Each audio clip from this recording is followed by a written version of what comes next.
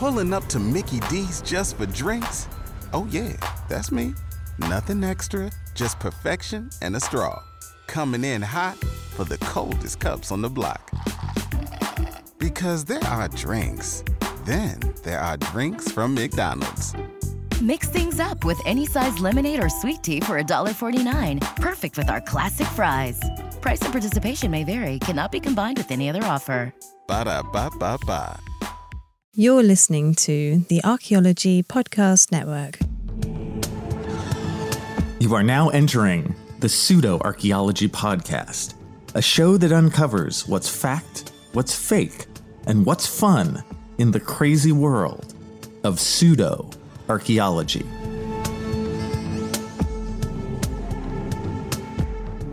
Hello and welcome to the Pseudo-Archaeology Podcast, episode 118. I am your host, Dr. Andrew Kinkella, and tonight, me mateys, we are doing shipwrecking and treasure hunting on the podcast.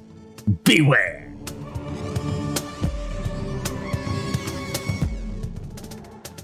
So, check this out. I was invited onto the Life in Ruins podcast by Carlton Gover, and he started talking about really cool stuff he did in the underwater world with actually somebody who I'd worked with in the past. And of course, I became instantly jealous as per usual. And I thought, how dare he do things that are cooler than what I do? And then I'm like, wait. I work on shipwrecks too. I work in the underwater world too. I could do this too. So then I was like, but how do I make shipwrecks work on the pseudo-archaeology podcast, you know? And I'm like, and I took a while and I thought about it. And then I'm like, wait, treasure hunting. Treasure hunting is totally pseudo-archaeology, right? Because it's full of just like BS narratives and there's like no science and it's all about the money and it's often based on some story that has no bearing in reality. So I'm like, sweet, treasure hunting it is. And then I was like, but hold up. What about all the ghost ships and haunted ships and all that kind of stuff? So good God, my friends, a plethora of possibilities has opened up for us. Yes, yes. A plethora of possibilities and some alliteration, which is always good. So not only do I have some ideas for today, I'm like, man, I got ideas for a couple more. So I think I might do a couple more shows on famous ships and famous hauntings in these ships and these kind of things. And I think that'll work really well for us. So in terms of starting out here, I thought I would start by talking about one or two really famous ghost ships and the kind of real story behind them. And then I thought I'd go onward and talk about my own dealings and experiences in the treasure hunting world, like coming up against these kind of people and how they think and what they do. And then finally talk about an underwater shipwreck project that I was a part of that I thought was done really, really well. I thought it was a great idea. I thought it was executed really smartly. It's a project I was on many, many years ago, but I think back to it every so often when I want an example of an archaeology project done right. Now, in terms of those themes, I'm not quite sure what's going to come first and second and third. Why don't we start out with famous haunted or ghost ships, right? Let's do some of those. And then I'll go onward, just depending on what seems to make more sense. So in terms of ghost ships, I've talked some about this before, but when I was a kid, I was totally into the TV show In Search Of with Leonard Nimoy, right? And Mr. Spock himself had the best voice for some of this. And I remember even from back then, and I'm watching this as reruns in the 80s, right? They largely came out in the 70s. But I remember the name, the Mary Celeste. And I'm like, what is that? You know, the Mary Celeste. I knew it was some sort of ghost ship that was cruising the oceans of the world with no crew at all. Da-na-na-na. So I looked it up, and honestly, it's funny. I haven't thought about this stuff in so long that I didn't have the internet in like 1984, so I looked up the Mary Celeste to get a good idea on the backstory. And I have to say, even though, of course, this show is all about how there is no such thing as ghosts, and I can't believe I have to say that. Yeah, there is no such thing as ghosts. So even though, we're about debunking this stuff, I always love the backstory to these things. I like the true stories, right? The setup, because I find the history of these stories to be fascinating. So the real deal with the Mary Celeste is it's a ship that was found adrift near the Straits of Gibraltar, I believe, which is the entrance to the Mediterranean Sea from the Atlantic. And this is in 1872. So it's old, but not super, super ancient. And another ship comes up to the Mary Celeste. The Mary Celeste is floating there. Everything looks great. The sails look great. Like the boat is in perfect shape, but there's no crew at all. Where did they go? Did they go to the other side? Did the rapture come a little bit early? No. What they found is they looked closer to the ship. There was no crew, but there was also no lifeboat, and there was also no ship's log. So right there, you're like, oh, the crew abandoned ship. And of course, you can have all these side stories of like, but why did they abandon ship? Was there a haunting? Did they all go crazy? Or you can just be much more honest and be like, hey, there was a big storm and they thought the ship was about to sink. They all got on the lifeboat and they all got out of there. Obviously, like the captain takes the log and all that stuff. They obviously left in a rush.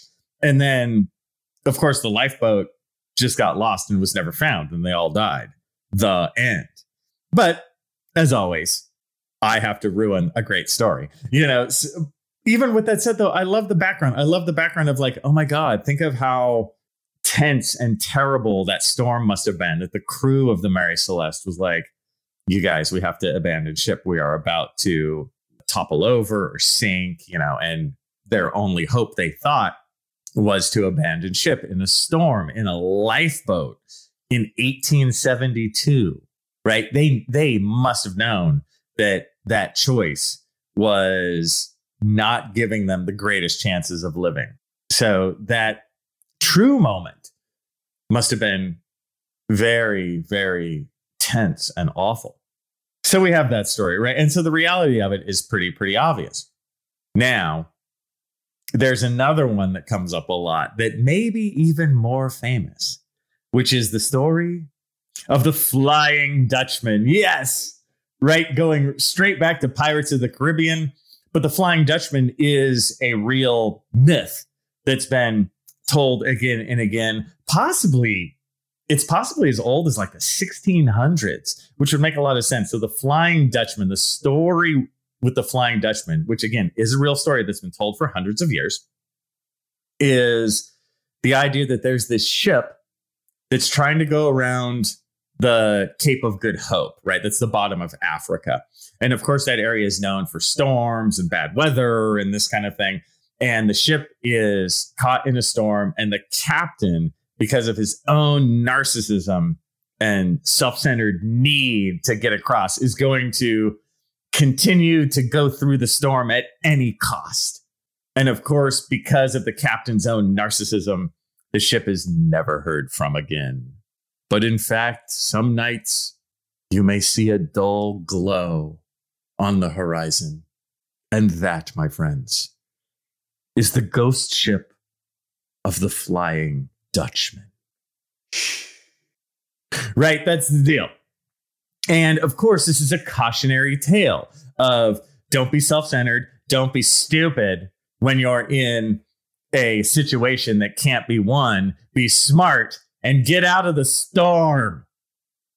Right? So this cautionary tale is understandable, and it's a fun, interesting myth. And again, the backstory of it being around for hundreds of years, the Flying Dutchman, it surely has to do with like the Dutch East India Company and trade from those early times of the 1600s, 1700s in that time. And of course, Pirates of the Caribbean took this famous mythology and added it to their movie franchise. Do I have a problem with that? Hell no. I love Pirates of the Caribbean. And I know you're like, Kinkella, but you're the host of the Pseudo Archaeology podcast. How, pray tell, can you enjoy Pirates of the Caribbean? Because it's a fun movie. It's not on the History Channel, right? I love Pirates of the Caribbean.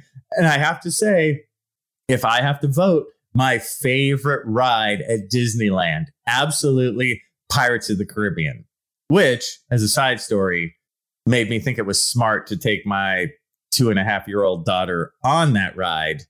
And that wasn't a good call. And I'm a bad father. But with that said, again, great story. Interesting. Backstory is interesting. But is there really a Flying Dutchman? Again, hey, everyone, say it with me. No! But a great story. Now, with that said, there are some very cool recent stories of shipwrecks being found that I swear, you guys, I never thought they were going to be found. The first one on my list, the Endurance, Shackleton's boat from the early 20th century. Now, this is in the early teens, like 1916, 17, in that realm of time, basically during World War I. Ernest Shackleton, famous expedition attempting to reach the South Pole. They never made it. The Endurance was locked in the ice, and they had to abandon ship on the ice and take their lifeboats with them as sledges, basically across the ice, carrying whatever food they had left. And in the famous story, surviving like the better part of 3 years, I believe. All the crew members survived. Nobody died. So it became a story of grit and survival. And it had nothing to do anymore about reaching the South Pole. It had to do with straight up survival. And the story of the crew of Endurance is one of my favorite stories of all time. And again, it's honest. The stuff they did was amazing. They took one of their lifeboats on like I want to say it was like 1,600 miles. It was something crazy, to Elephant Island, which is like this little island off the coast of Antarctica. Again, I hope I'm getting that right. I am getting right. The miles upon hundreds of miles that they had to navigate in a small life raft in the Southern Ocean. Good God. So anyway, the Endurance, of course, gets locked in the ice and sinks. Being a fan of this story over the years, I never thought they would find it. But I believe it was last year, they found it in 10,000 feet of water off the coast of Antarctica. What an incredible, incredible archaeological find. Done by good research, focused project, and good sense, right? Amazing find at 10,000 feet under the ocean. Also, other famous shipwrecks that have recently been found, the Erebus and the Terror. This is the opposite story of early explorations to the North Pole as part of the ill-fated Franklin expedition. Now, this happens in the 1840s, so earlier than Shackleton's boat journey, but the same idea, except on the flip side, ultimately everybody dies. So these two ships, same idea, locked in the ice, sink. The crew is left on a small island in northern Canada. And I never thought they were going to find them. And these were found about 10 years ago, kind of one after the other. Same idea, but in the north. So while we talk about silly overdone stories like the Mary Celeste, right, we have to realize that there are also some excellent stories of recent archaeological shipwreck finds that we can really be proud of and really learn from, and they can help us tell the backstory and the story of the past. With that said, let's come back and talk about a project done right. Hello, and welcome back to the Pseudo Archaeology Podcast, episode 118. I'm your host, Dr. Andrew Kinkella, and we have been talking about shipwrecks and treasure hunting. I thought I would take this section to talk about a shipwreck project that I worked on over 20 years ago at this point. I can't believe it was that long ago. I believe it was the summer of 1998. It was either 98 or 99. I think it was 98. And it was something that I thought was really done right in terms of learning about shipwrecks. And it's the opposite of Army treasure, right? It was much more about let's find the ship, let's document the ship, let's tell the history of the ship and the story of the ship, and let's make it open in a way to the general public so they can learn too.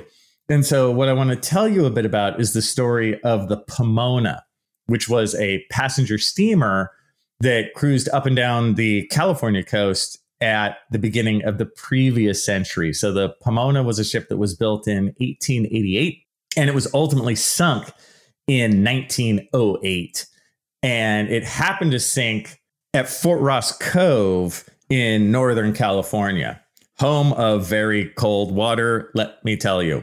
So what's the story of this? So the Pomona, which, again, you have to think this is the early 1900s. We don't have no Highway 101. There's no Highway 5, and there's barely cars. So people are taking these passenger steamers up and down the California coast just to get places, right? And it would just stop at the various ports. It would stop at San Diego and Los Angeles and Santa Barbara. And you get it, right? You know, San Francisco and onwards, even up, I think, towards Seattle and that kind of thing. And it would just go up and down the coast, ferrying people and the mail and these kinds of things, cargo.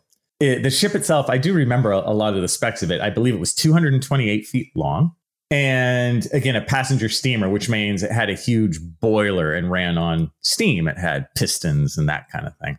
Now, in terms of its demise, what happened was one stormy night, of course, in 1908, the ship was cruising just right off the coast, and it hit a rock and it started to sink. And the captain was like, oh no, let's turn towards the coast, hoping to ground the ship before it sank completely under the water.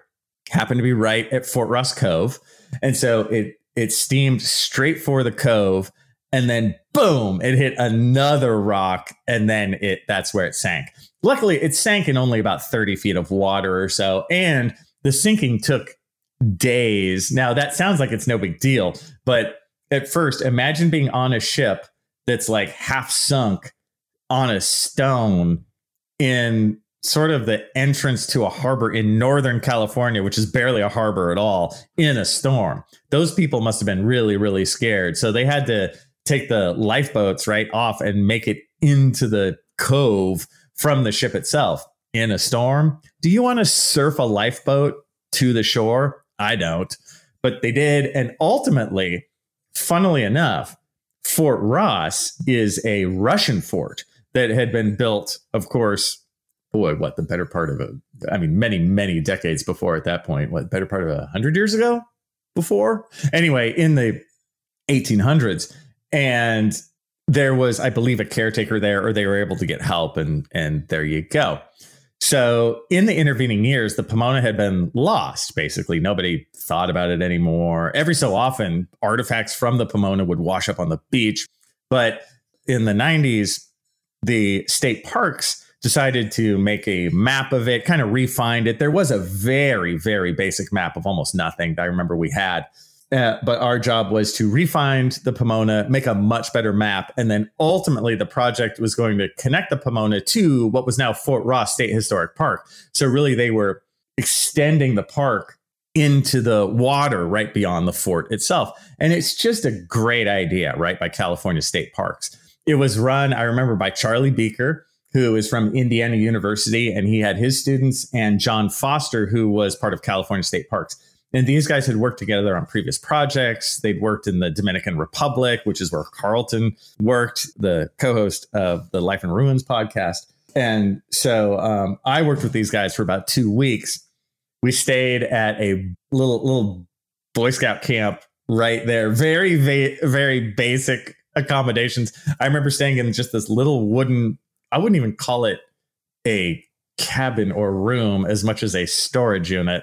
And all that was in there was the remains of a bed, but it was just the metal parts, like just the springs, like just the box springs, but just the metal. And I remember all I did is I had a sleeping bag and I just rolled it out on top of the metal springs, and it kind of oddly worked. So we stayed there. We did 3 dives a day. I remember that the first 2 or 3 days we had to refine the ship. And it was very difficult because when you're diving in a place like that, even though it's only 30 feet, it's cold. We were wearing 7 and 7 millimeter wetsuits, which is about as thick as you can go before a dry suit. And we were freezing even in that. And diving down, even though it's 30 feet deep, your visibility is like 8 feet? I don't know, maybe 10 feet on a good day. And so you basically have to hit the wreckage perfect in order to know you're there. So it took us a few dives of finding nothing. But I remember those dives, how it would go would be you'd jump off the Zodiac. We had like a little rubber boat. You'd go down. There would be darkness for a while where all you could see were your various dials that on your scuba equipment, your dive watch, your computer, whatever, all you could see, because if you can only see 8 feet and it's 30 feet deep, that middle part, when you're at like 20 feet deep or so, you can't see the bottom, you can't see the top. So you would just float through darkness. And then all of a sudden the ocean bottom would be there. Like you're, whoa, and then you would cruise around looking for the ship. When we finally found it, it just looked like, hey, why did a bunch of people just drop a bunch of metal here? Like, did people dump metal here? Because you have to realize the ship had already been there for 100 years. So it had been hammered by the waves in the ocean for 100 years. So sunken ships, for the most part, are not how you guys think. They're not all in one piece. Stuff like the Titanic makes us think they're all like in one piece and you can like cruise through the corridors or something. And for the most part, you can't. They have just been destroyed. They are opened up. Like think of an orange just opening up and having like the slices all over the place. That's what it's like. And the ship was so big you could get lost on the ship. You would just be like, I'm swimming through metal parts. What is this? I don't know. Just metal bits and bobs all across the sea floor. But after we found it, we then started to map the remains of the ship. We made a datum at one spot on the ship on the drivetrain. The drivetrain was still there. It was like 100 feet long, I think. And we just started mapping using tape measures, mapping away from it and mapping the major chunks of the ship that were still there. I remember that my job was the engine. I did a lot with the engine with my dive buddy. So I remember mapping like one of the pistons that was still there, which are super, super huge. The pistons in our own cars, like the connecting rods. If you guys know auto mechanics, a connecting rod's only like 4 inches long or whatever it is. It's very small. The connecting rod on a passenger steamship is like 4 feet long. So these are huge parts. Mapping the boiler, that kind of stuff. So I was in the engine room area, which is of course now open and just pieces all over the place. Mapping something like that in a surge too, because the water is always moving back and forth. So what me and my dive buddy would do is we would hold on to each other, let the surge swoosh us towards, let's say we have to map the boiler. I would hold the measuring tape. He would hold the underwater writing paper, and we would let the ocean move us towards, let's say, again, it's the boiler. Once we got to the boiler, I would have the measuring tape ready. I would put it on the boiler as we moved by the boiler. And then with my thumb, I could tell how long that part was, and I would show it to him right at his mask. I'd be like 41 centimeters or whatever it was, right? And he would write it down, and then we would wait for the surge to pick us up again, and we'd take the second measurement. That's how slow and difficult underwater archaeology is. We would see people on the ship, like holding on to parts just to try and make sure the surge wouldn't take them away. Again, the surge will bring you back, but it's very, very difficult to stay at a spot.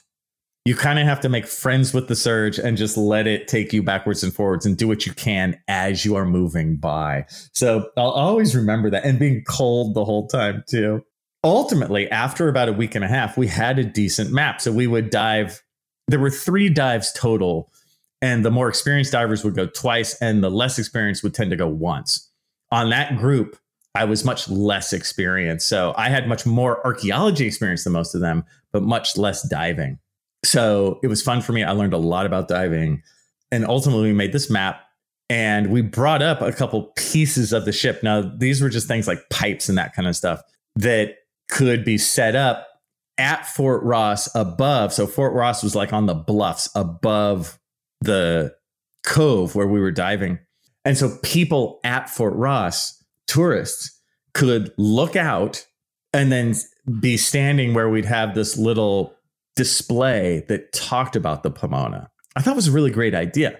And one of the last things we did was put a floater on the bow and the stern of the ship. So these two white floaters, so you could look out and see where the Pomona lay, right? You could see these two floaters. So your mind could be like, oh, that's where the ship is. I just thought it was a great idea. Like, what a great archaeology project to map this ship in, to see, sort of check and see the status of it, to add it to a state park that was already there and give this other aspect. So now it's like, hey, come to Fort Ross to learn about Russian traders, but also learn about early maritime history of California at the time and learn about shipwrecks and this kind of thing. So it was just a great project. I really have respect for it. And I learned about scuba. It sort of kept me in the game. After that, started taking more advanced scuba classes. At that point, I believe I only had my initial open water certification, but I knew like, okay, if I want to be an underwater archaeologist, I got to up my game. I got to like get these advanced certifications. I ultimately did get my dive master certification, but that was years and years later. I do think that working on that project, though, kind of spurred me forward. And of course, helped me in my research on cenotes that would come a bit after that. So that's how to do a project right. Notice I never said, and then we brought up the treasure, right? Notice I didn't say, oh, because it was haunted. You know, it has its own fascinating story. You don't need ghosts. And with that, when we come back, how to deal with the treasure hunter world. Hello and welcome back to the Pseudo Archaeology Podcast, episode 118. And we are talking about shipwrecks and treasure hunting. And so with this last bit, what to do in terms of dealing with the treasure hunter world and all that kind of stuff. Man, this stuff, I will say as the decades go by, it does get better, but it's still a pain. And what do I mean by that? There are people out there, their focus is on finding treasure. And unfortunately, what that means, the complete sentence is their focus is on totally destroying the archaeology site in the vain, self-centered, narcissistic hope of trying to find some gold or something, which they won't find because the chances are terrible. So that's how that world goes. Unfortunately, they have brutalized, hundreds of shipwrecks throughout the decades. These guys go out there, they get weird money or from places that will sort of bankroll them, and they go looking for these vaguely famous army treasure places. And it's just a big disaster all around. It's really sad. Their attitude is that disgusting finders keepers attitude, I find it and it's mine because look, I put the money into looking for it. I like to think about, look, if I'm giving a lecture and my students are there and they listen to me and then they leave and one of you leaves your cell phone, is that mine now? I found it. Finders keepers, it's my cell phone. No, it's your cell phone, right? It's the same thing with all this treasure hunting crap, right? It's not yours to take. It's a very self-centered way of looking at the world. And it drives me nuts. But it feels almost weird because we have heard this trope of treasure hunting for so long. And it's just a bad thing to do, right? Just don't do it. And they sneaky it by bringing up things like salvage, right? I have a salvage permit for this. But they really don't. One thing that really helps is what's called the Abandoned Shipwreck Act of 1987. And so the United States came up with this law that basically says, look, all shipwrecks found in the United States, found in rivers, and found, I believe it's up to 3 miles out from the coast. That stuff changes over time, but I think that's what it is. Hey, look, they're owned by the U.S. government, which means they're owned by the American people, which means you can't just go and quote unquote salvage a ship, because it's an archaeological site. It's a historic site. You don't get to break it and mess with it and destroy it. It has to be permitted by the United States government. And that's a great thing. I love the Abandoned Shipwreck Act of 1987, because before that, you just have these cowboy people who are out there just trying to find stuff for themselves. Now, I will say another great thing about the United States is the United States military never gives up a ship, right? And what that means is if there's an aircraft carrier that's sunk in the Pacific, from World War II or this kind of thing, it is still owned by the United States, right? So foreign entities don't get to dig in it. That is a United States ship, and the U.S. never gives up a ship. Now, on the flip side, I think as we think about that, we feel good about that as Americans. We're like, yeah, damn straight. That's our ship. Now, we have to think of it the other way, though, too, because if France has a boat that is sunk in United States waters, we got to go like, all right, that's the property of France. You know what I'm saying? Works both ways. But I really like this idea, though, of also treating shipwrecks as archaeological resources or historic resources, that they have a story to tell. And often they are tombs on top of it. There are dead people in there. So it's not really right just to go trifling through it in order to try and find meet the blooms, So good for the Abandoned Shipwreck Act. Now, in my travels in this world of stuff, I do come across these people sometimes, these kind of shipwreck hunters. And it doesn't help at all that the media totally boosts these guys, to try and make them look like some pseudo culture hero, which they're not. And so many of them double down on that crap too. This, again, finders keepers attitude, always bad. What I find as I come across these people, I do try and treat them with a light touch, because there's no way I'm going to change their view. I can't sit there and just give my professory speech and be like, well, guys, you see, when you're looking for treasure, that's really wrong. I mean, the Abandoned Shipwreck Act, they're going to be like, shut up, dude. But I do try and treat them with a light but firm touch, meaning I'll say something like, you shouldn't really be doing that. It's really uncool. It destroys the patrimony of history for all of us. Why don't you help out on a project? Why don't you work together with archaeologists? So I will bring that stuff up. Again, it almost never works, but I do try and give them an out of like, hey, you could help instead of hinder. I do respect your interest in this world, right? These kind of things. And often if people are sort of curious about this world, maybe they don't want to be treasure hunters. They find treasure hunting interesting, because we all do on the surface. I do tend to recommend 2 books that I think are really, really cool. One is called the HMS Fowey, Lost and Found. It's by these guys, Skowronek and Fisher. And I'll put a link below to their book. I want to say it came out like 10 years ago or so, but it traces their experience in terms of finding this ship, the HMS Fowey, identifying the ship itself, which can be really, really hard, and dealing with it in terms of the archaeology, in terms of what to do with the site, in terms of the artifacts themselves. We want to realize that if we bring up metal artifacts from a ship, they instantly start to corrode. I mean, iron is one of the worst things. That's why in places like Florida, you'll find like a corroded, sad cannon in front of some weird restaurant, because somebody brought it up 40 years ago and they had no idea how to deal with it after. They just went, me cannon, and brought it up to show everyone, look, I found a cannon. And then they did nothing to preserve it. So it's just a rusty, sad hulk. And that happens again and again in that world. The same thing is true of cannonballs or other metal parts of ships. As soon as you bring them out of the salt water, they just start to corrode. It's sad and very difficult actually to keep it from not corroding. once you bring it up. Very, very difficult in the underwater archaeology world to deal with that stuff. Anyway, the book, the HMS Fowey book, is really great because it goes all the way through what their journey was like and behind the scenes, trying to deal with it.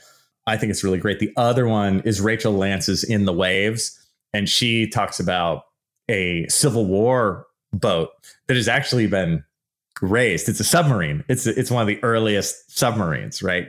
And same thing, her history of working on this project, dealing with it, dealing with kind of outsiders, the trials and travails of studying something like this. Really, really great. I actually came across Rachel Lance's work because I believe she was a member of the Explorers Club, which I am too. And she gave a presentation and I was like, wow, this is a really interesting presentation. And I recommend that book right and left. So between those two, it really gives you a good feeling for good ways to deal with modern shipwrecks and the awesome stories that go with it. Both of those could be made into movies in a second. Both great books. I think the only way out of the world of the army treasure, it's all for me, is the old cliche of just teaching the public these kind of things, showing them good stories, showing them how shipwrecks can be treated well, showing them that the idea of treasure is really not that exciting, because I can go look at this bar of gold and you go, oh my God, a bar of gold. And then a minute later I go, look, I found gold. And you're like, mm-hmm. And then 3 minutes later, I'm like, no, there's gold. You're like, eh. And really the historic story is that much better. So you don't even have to sit there and go, tisk, how dare you want treasure? All you have to do is, on the flip side, just go, look at this awesome story I have. Look at this awesome story of the past. Look at this crazy thing that I've reconstructed. Isn't that cool? And that will sell so much better than just, arr, look at me treasure. And with that, I think we're good. And I'll see you guys next time. Thanks for listening to the Pseudo Archaeology Podcast. Please like and subscribe wherever you like and subscribe. And if you have questions for me, Dr. Andrew Kinkella, feel free to reach out using the links below or go to my YouTube channel, Kinkella Teaches Archaeology. See you guys next time. This episode was produced by Chris Webster from his RV traveling the United States, Tristan Boyle in Scotland, DigTech LLC, Culturo Media, and the Archaeology Podcast Network, and was edited by Chris Webster. This has been a presentation of the Archaeology Podcast Network. Visit us on the web for show notes and other podcasts at www.archpodnet.com. Contact us at chris@archaeologypodcastnetwork.com.